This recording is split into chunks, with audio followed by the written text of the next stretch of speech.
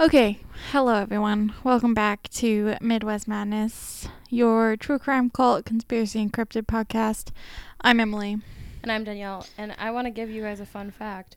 When Emily says okay before we start, that means that we've restarted. Yeah, we had a little interruption in the first one, so this is take 2, but that's fine. Yeah. Okay. Danielle. Yes, we do want to. This is going to come out 2 weeks after the school shooting in Texas, but we did want to make sure that we mentioned it. In the, I think 3 weeks since the one in Buffalo, York. yeah. So, we just want to kind of mention it and not get political about it, but just say, like, you know, our hearts and prayers and thoughts are with the families of the victims and the victims themselves. And we just want to say, like, you know, it's got to stop. We have to do something because this is not normal. And it's hard, especially when you work in schools like I do. It just hits different. So we just want to take a moment to acknowledge that it happened and send out our condolences to all involved. Yeah, it's just a terrible thing. So, yeah. Enough is enough. So now back to our regularly scheduled programming. Yes. It's Emily's turn. Yep. And we're headed back to Iowa, which I said before, but I feel like Iowa is the Washington of the Midwest. Like, So we because just there's so many stories that happen here, so can't get away from it. we really can't. But also I had just like a very long, exhausting week. I was still recovering from last weekend. She's not as young as she once was, you guys. Yeah, She the doesn't lack of bounce sleep back. really just got to me.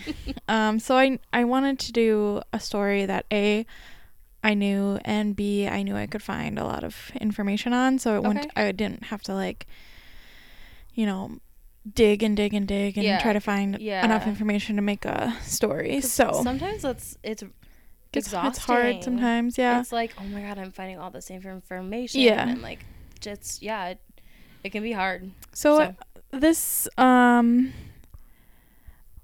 story is... If I know it, do you want me to pretend like I don't?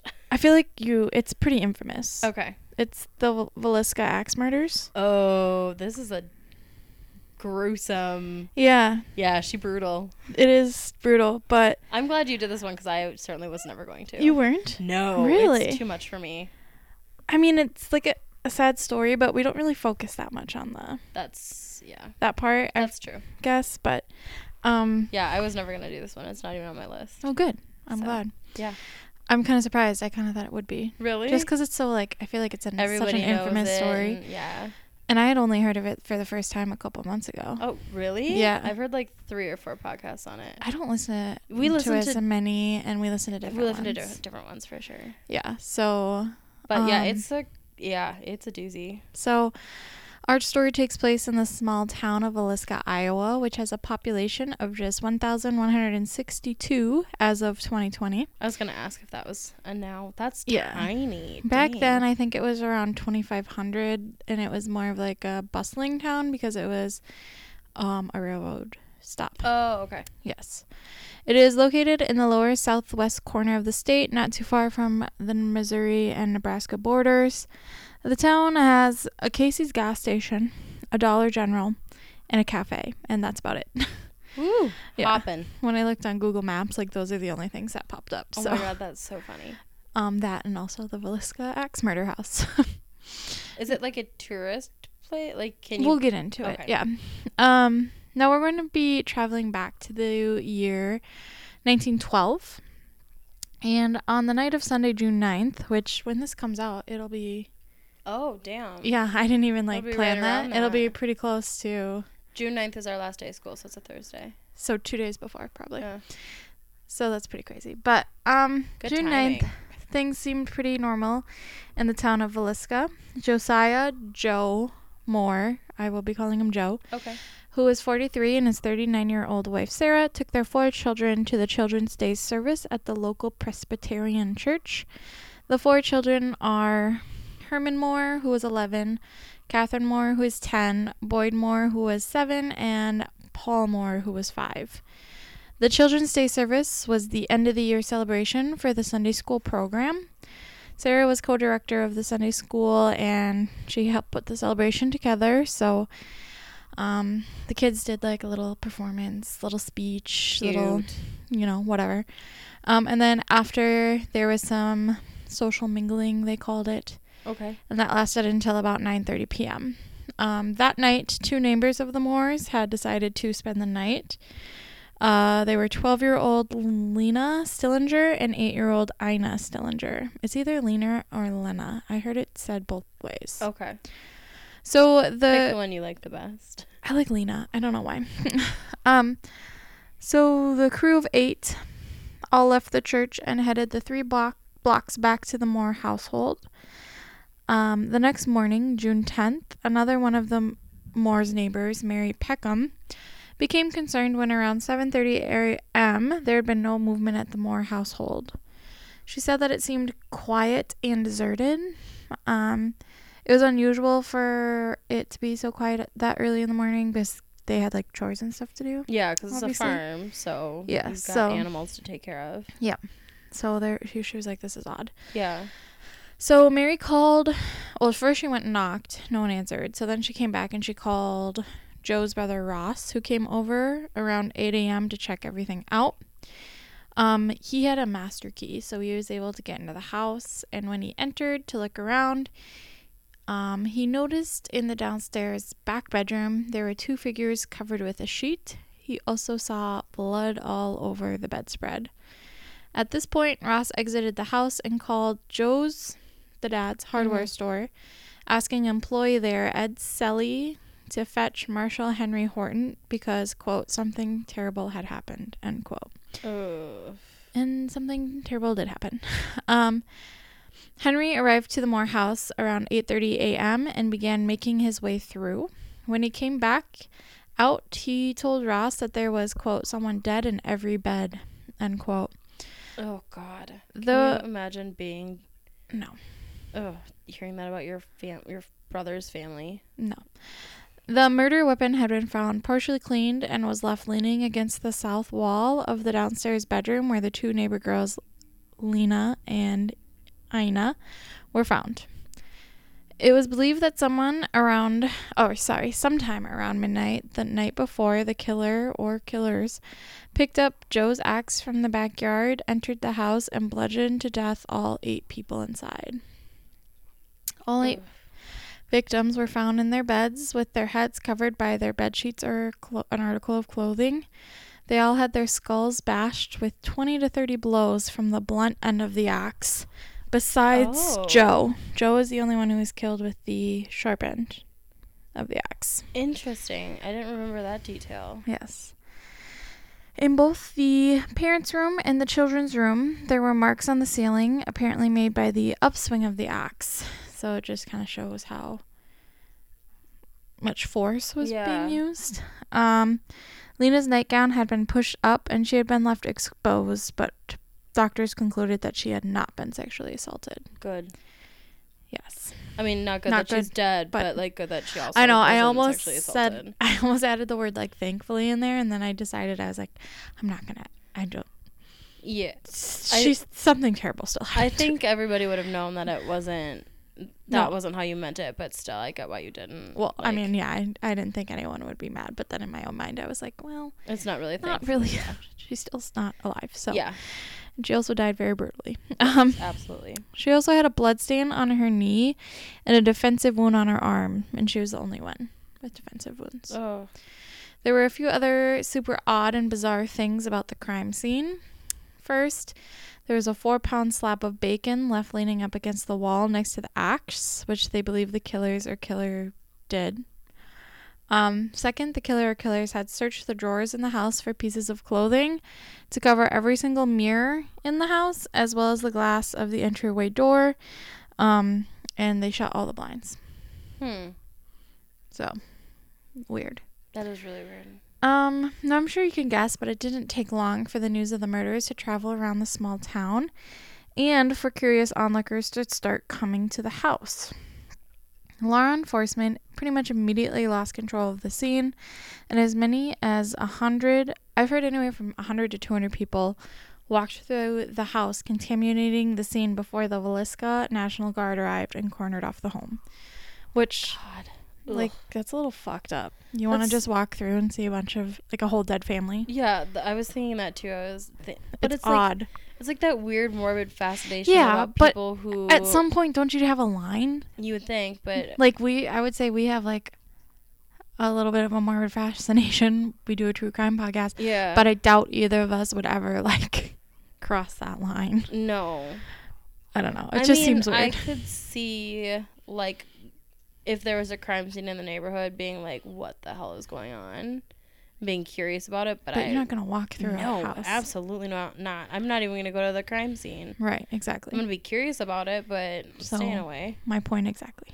Yeah, you're absolutely not It's wrong. just weird. It is super weird, and it's really tasteless, honestly. Yeah.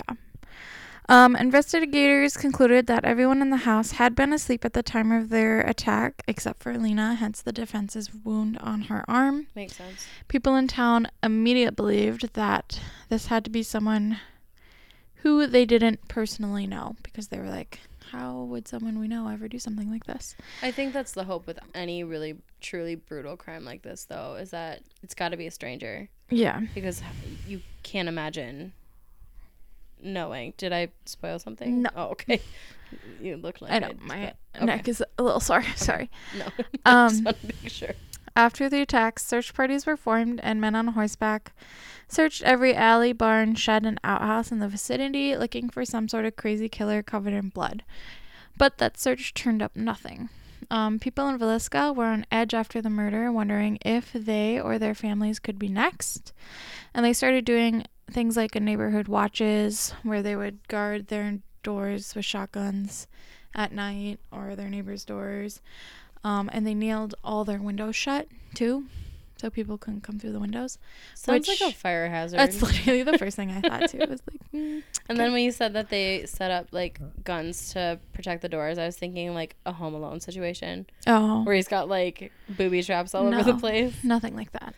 Which, I mean, good, but, At this point, neighbors began suspecting neighbors, and it kind of shifted the vibe in the town once a very close-knit community began to split. Now, let's talk about theories and suspects. Police in the town had many different theories, the first being that the crimes could have been the work of a serial killer. Apparently, in the previous years, a series of horrible murders had taken place all over the Midwest. About 8 months prior to the killings in the fall of 1911, full families had been slaughtered in their beds every 2 weeks for no apparent reason. The families included the Burnhams and the Waynes in Colorado Springs in September of 1911, then a killing of a family in Monmouth, Illinois. I think it's Monmouth. I've heard of this before. Okay, 2 weeks later, I couldn't find the name of that family. Then the Showman family in Kansas on October 15th, 1911, and then June 5th, 1912, just 5 days before the Moore family murders, or I should say the Villisca, because it was more than just the Moore family, but yeah, another family was killed in Palo, Kansas. Although there seemed to be some similarities in this case, interest in the serial killer theory began to fade and was pretty much forgotten. Yeah, I've never heard that theory before, that it was a serial killer. It is pretty interesting. That's really fascinating. Yeah. One of the most popular suspects for the murders to this day is a man named Frank F. Jones, who was an Iowa state senator and a resident of Villisca. Joe Moore had worked at Frank Jones' hardware store for many, many years before he opened his own competing company in 1908. This obviously upset Frank that he had not only left his company, but when he started his own, he had actually taken the lucrative John Deere franchise with him. Oh. So he lost part of that, his business. And that would be a big deal. I don't know about back then, but it's still a thing now, so yeah, who knows? And, like, taking a whole company with you, it's going to be a good chunk of change. Yeah. There was also rumor that Joe had an affair with Frank's daughter-in-law, Donna, which further added fuel to the fire. The detective in the case went as far as to confront Frank and his son Albert. He accused them of hiring another man, William Mansfield, to kill Joe, but Frank and Albert both 100% denied these accusations, and neither of them were ever arrested for the crime. Really quickly, let's talk about William Mansfield. Okay. Quote, Blackie, apparently was his nickname. He was the one accused of being hired by Frank Jones and his son Albert. William was also known as George Worley and Jack Turnbow. According to Detective Wilkerson, who is investigating the crime, he was a cocaine fiend and a serial killer. Detective Wilkerson also believes that William was responsible for the axe murders of his wife, infant child, father-in-law, and mother-in-law in Blue Island, Illinois. Wow. Illinois. These murders took place June 5th, 1914, almost exactly 2 years after the Villisca Axe Murders. Okay, I was going to say, why is he not in jail if he's... I don't think he is. Well, but it was after the Villisca murders, so... Right? I don't think he ever goes for anything. Okay. Sorry, I lost my place. Easy to be a criminal back then. I guess I don't know. He also thinks he was responsible for the axe murders that were committed in Palo, Texas, just 4 days before the Villisca murders, and the murders of Jenny Peterson and Jenny Miller in Aurora, Colorado. But he doesn't really have any proof of any of this. Okay. Detective Wilkerson says he investigated all the crimes and all the murders were committed in precisely the same manner, so therefore they had to be done by the same person. He also said he could prove William was in those nights that the murders took place. In each murder, the victim were hacked to death and the mirrors in each home were covered. That's the one thing that really gets me. It's like, why did you cover the mirror? Yeah, it's weird. Like, it's weird. Really weird. It's like, maybe he didn't want to see himself doing it. I think I missed a line. Maybe I thought I wrote it down too. But there's also like food on the kitchen table. Okay, you said that there was bacon, which is also odd. Yeah, but I don't remember you saying anything. Yeah, about I don't food. think I did. I must have forgot to write it down. But yeah, so there was the bacon, the mirrors covered, and food sitting on the kitchen table. Like he prepared himself a meal. That's really gross. I hate that. I mean, gross. Apparently murdering people makes you hungry. It's just odd. Okay.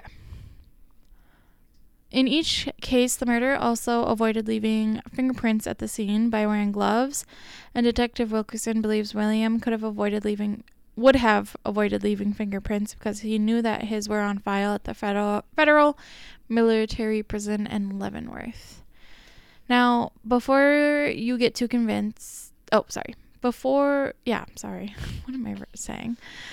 Before you get too convinced, a grand jury was convinced enough by Wilkerson, and in 1916, William was arrested and brought to Montgomery County from Kansas City. However, payroll records were able to prove that William was in Mansfield, Illinois, the night the Villisca murders took place, and he was released for lack of evidence.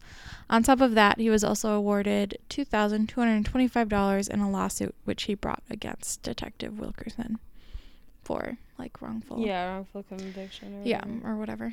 Slander maybe. So yikes. I mean, because he does sound like a really good suspect. Yeah, but if he can alibi out, he can alibi out. Exactly. And not only did he alibi out, but he won a lawsuit. So that kind of makes you think. Pretty sure he didn't do it. Yeah, that's a pretty solid alibi. Yeah. If you can win a lawsuit, especially that much money back then. Yeah, I was going to convert it, and I just didn't, so. I do that sometimes, too. Our next prime suspect is Reverend George Jacqueline Kelly. On the morning of June 10th, so the next morning of the murders, Reverend George Kelly boarded the 5:19 a.m. westbound train and headed out of Villisca. While on the train, he told fellow travelers that there were 8 dead souls back in Villisca, Iowa, butchered in their beds while they slept. The bodies had not been discovered at this time. Reverend Kelly had arrived in Villisca for the first time Sunday morning and had attended the Sunday school performance that night before heading out early Monday morning. He returned 2 weeks later, posing as a detective, and joined a tour of the murder house with a group of investigators. Okay, what? Reverend Kelly was a traveling preacher and never really stayed at one church for too long. In 1917, Reverend Kelly was charged with the murder of one of the victims of the Villisca Axe Murders, Lena Stillinger. While he was in jail awaiting trial, he was interrogated, and on August 31st at 7 a.m., Reverend Kelly signed a confession saying God had whispered to him to, quote, suffer the children to come unto me, end quote. Doesn't really sound like something God would say, but okay. But by the time the trial came around in September, Reverend Kelly recanted his confession, and a jury deadlocked 11-1 for acquittal. A second jury was immediately remanded, and they acquitted Reverend Kelly in November. So. And, like, what would his murder or his motive have been? Yeah, I don't know. Like, that's the part that gets me. People thought he had a little bit of, like, mental health problems, but that doesn't make you a killer, so. No, it doesn't. Another suspect was a transient named Andy Sawyer. However, there was no real evidence that linked him to the crime. According to Thomas Dyer of Burlington, Iowa, a bridge foreman and pile driver for the Burlington Railroad, Andy Sawyer approached his crew in Creston, Illinois. I believe it was Illinois, sorry. At 6 a.m. on the morning that the murders were discovered. He was clean-shaven and wearing a brown suit when he arrived. His shoes were covered in mud, and his pants were wet nearly to the knees. He asked for employment and was given a job on the spot. According to Mr. Dwyer, Andy seemed very interested in the Villisca Axe murders. He also stated that he was always anxious and apparently slept with his axe with him in bed. Andy also told Mr. Dwyer that he had been in Villisca on the Sunday of the murders and was afraid that he might be a suspect, which is why he left Villisca in the first place. On June 18th, 1912, just about 2 weeks after the murders, Mr. Dwyer turned Andy over to the sheriff. Andy was, however, able to prove that he had been arrested for vagrancy in Osceola, Iowa, the night of the murders, and the Osceola sheriff confirmed the story, and Andy was cleared as a suspect. I feel like anytime there's, like, a transient, though, and something happens, they're the ones that are, like, because they're an outsider, and so people are just like, they don't belong here, so they did it. I don't think that was the case with this one. Well, just the fact that they had someone come through town that they just didn't know seems like a reason why people would point the finger at him. I don't think so. I think the reason was because of how he was acting, his interest, saying he was in Villisca, saying he thinks he might be a suspect. I think it was more like that. Yeah, that's not a good look either. You're right. Unfortunately, the Villisca Axe murders are still unsolved to this day. It has now been almost exactly 110 years since the murder took place. Jeez. The Moore family home is still open for visitors to this day, and I'm sure you can assume that there's a lot of haunted, scary stories that surround the home. Many different ghost hunting shows have visited this house, including my favorite, BuzzFeed Unsolved. Oh, they're so funny. Yeah, so funny. I watched it again. Was it good? I watched that one a couple times. It's pretty funny. They're so different that it just... I feel like that's what we would be like if we went. The difference is we wouldn't go. If you care to do an overnight at the house, that is also welcomed. For the cheap price of $428 for groups of 1 to 6 people, you can spend the night at the house. It's really not that bad. If you would like to do a day tour, it is $10 a person, and tours run Tuesday through Sunday between 1 and 3:30 p.m. And that is the story of the unsolved Villisca Axe murders. Would you ever do the day tour? Yeah, I wouldn't mind doing that. Okay. Just not the night tour. Yeah. But I'm also not going to drive to Southwest Iowa for no reason. I know. But, like, I was just curious if you would at least do one of them. I mean, we've been in haunted houses before. Are you thinking of Tommy's? No, I'm thinking of Glensheen. That too. Do you think Glensheen is haunted? Yeah. Just the vibe? Just a vibe. Okay. Yeah. Who do you think? Do you have any idea? Oh, of who did it? Yeah. Just after doing the research, do you suspect anybody? I personally kind of like the serial killer theory, just because none of the other suspects really made sense to me. Yeah. But also, I should mention too, originally they thought that the murderer came in the middle of the night. Once they investigated it a little bit more, they found out that the killer had actually been waiting for them in the house. Like up in the attic, right? Yeah. Yeah. So that's also creepy. That's super creepy. They like, and then he waited for them to go to sleep. Them get ready for bed and like. Or it had to be someone they knew. You think so? I think so. Why do you think that?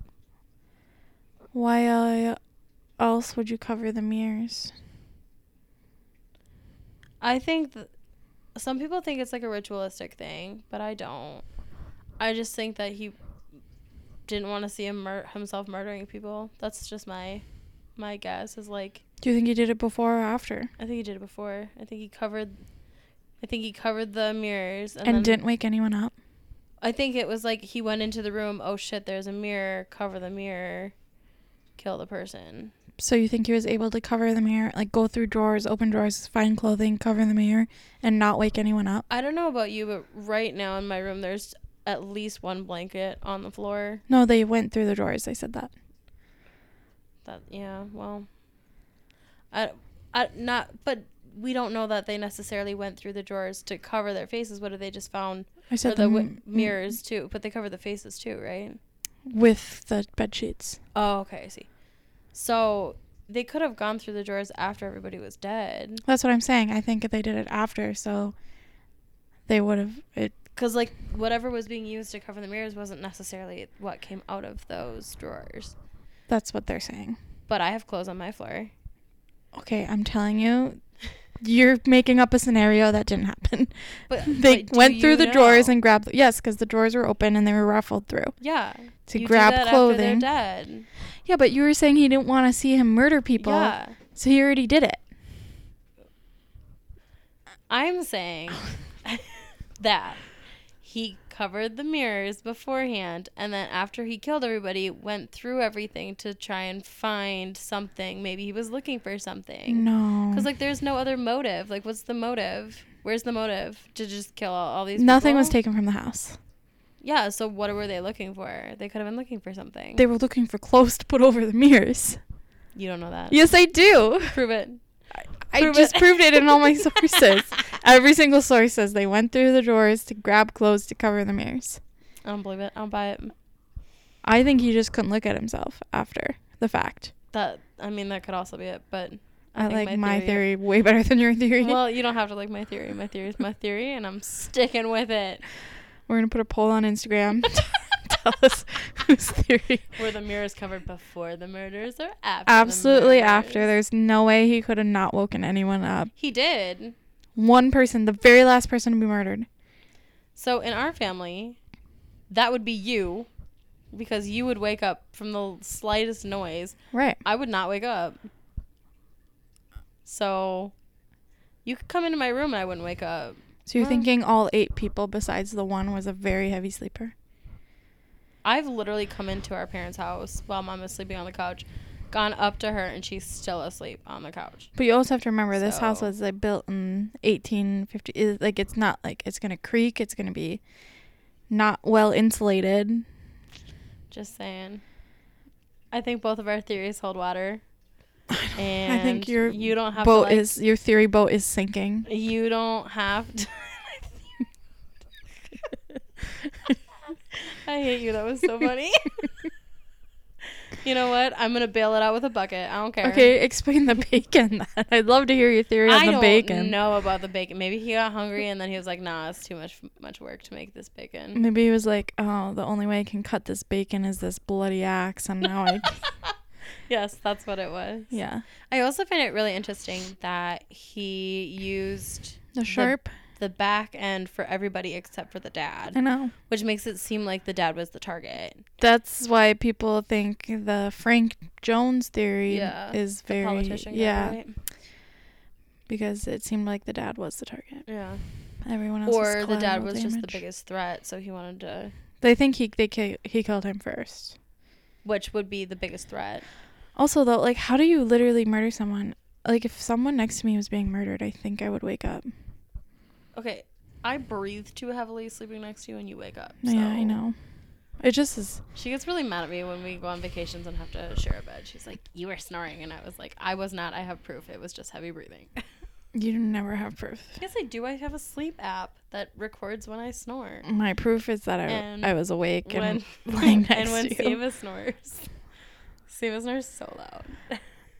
Okay, well, we're just going to go in circles about this. What are your sources? Well, you're not going to tell me who you think did it? You didn't ask. I'm asking now. I do think the Frank, the politician guy, I think he is a very, very, very good suspect. Do you think he had someone do it for him? I don't know. That seems the most likely way for him to do it because he has so much to lose. Yeah. But it wasn't William. We know that for sure. But that doesn't mean it wasn't somebody else. Right. So. That is a good theory. That would probably be my second. So, that's my guess. I don't know. None of it really makes sense to me. No, so. It does. You're right. Okay. My sources were www.villiscaiowa.com, www.legendsofamerica.com, iowacoldcase.org, kcci.com, traveliowa.com, and then obviously if you want to watch the BuzzFeed Unsolved, it's on YouTube. All right, and our socials are Midwest Madness Podcast group on Facebook, MW Madness Podcast on Instagram, and that is our Gmail, and I think our Twitter is Mid Mad Podcast, something like that. I don't know. You can find us. You'd think we should just stop saying the Twitter because it's not like we even use it. I've actually gotten better at using it, so I do want to promote it, but I don't know what it is. Cool. All right, guys. We hope you have a great week, and we'll talk to you next Tuesday. Bye.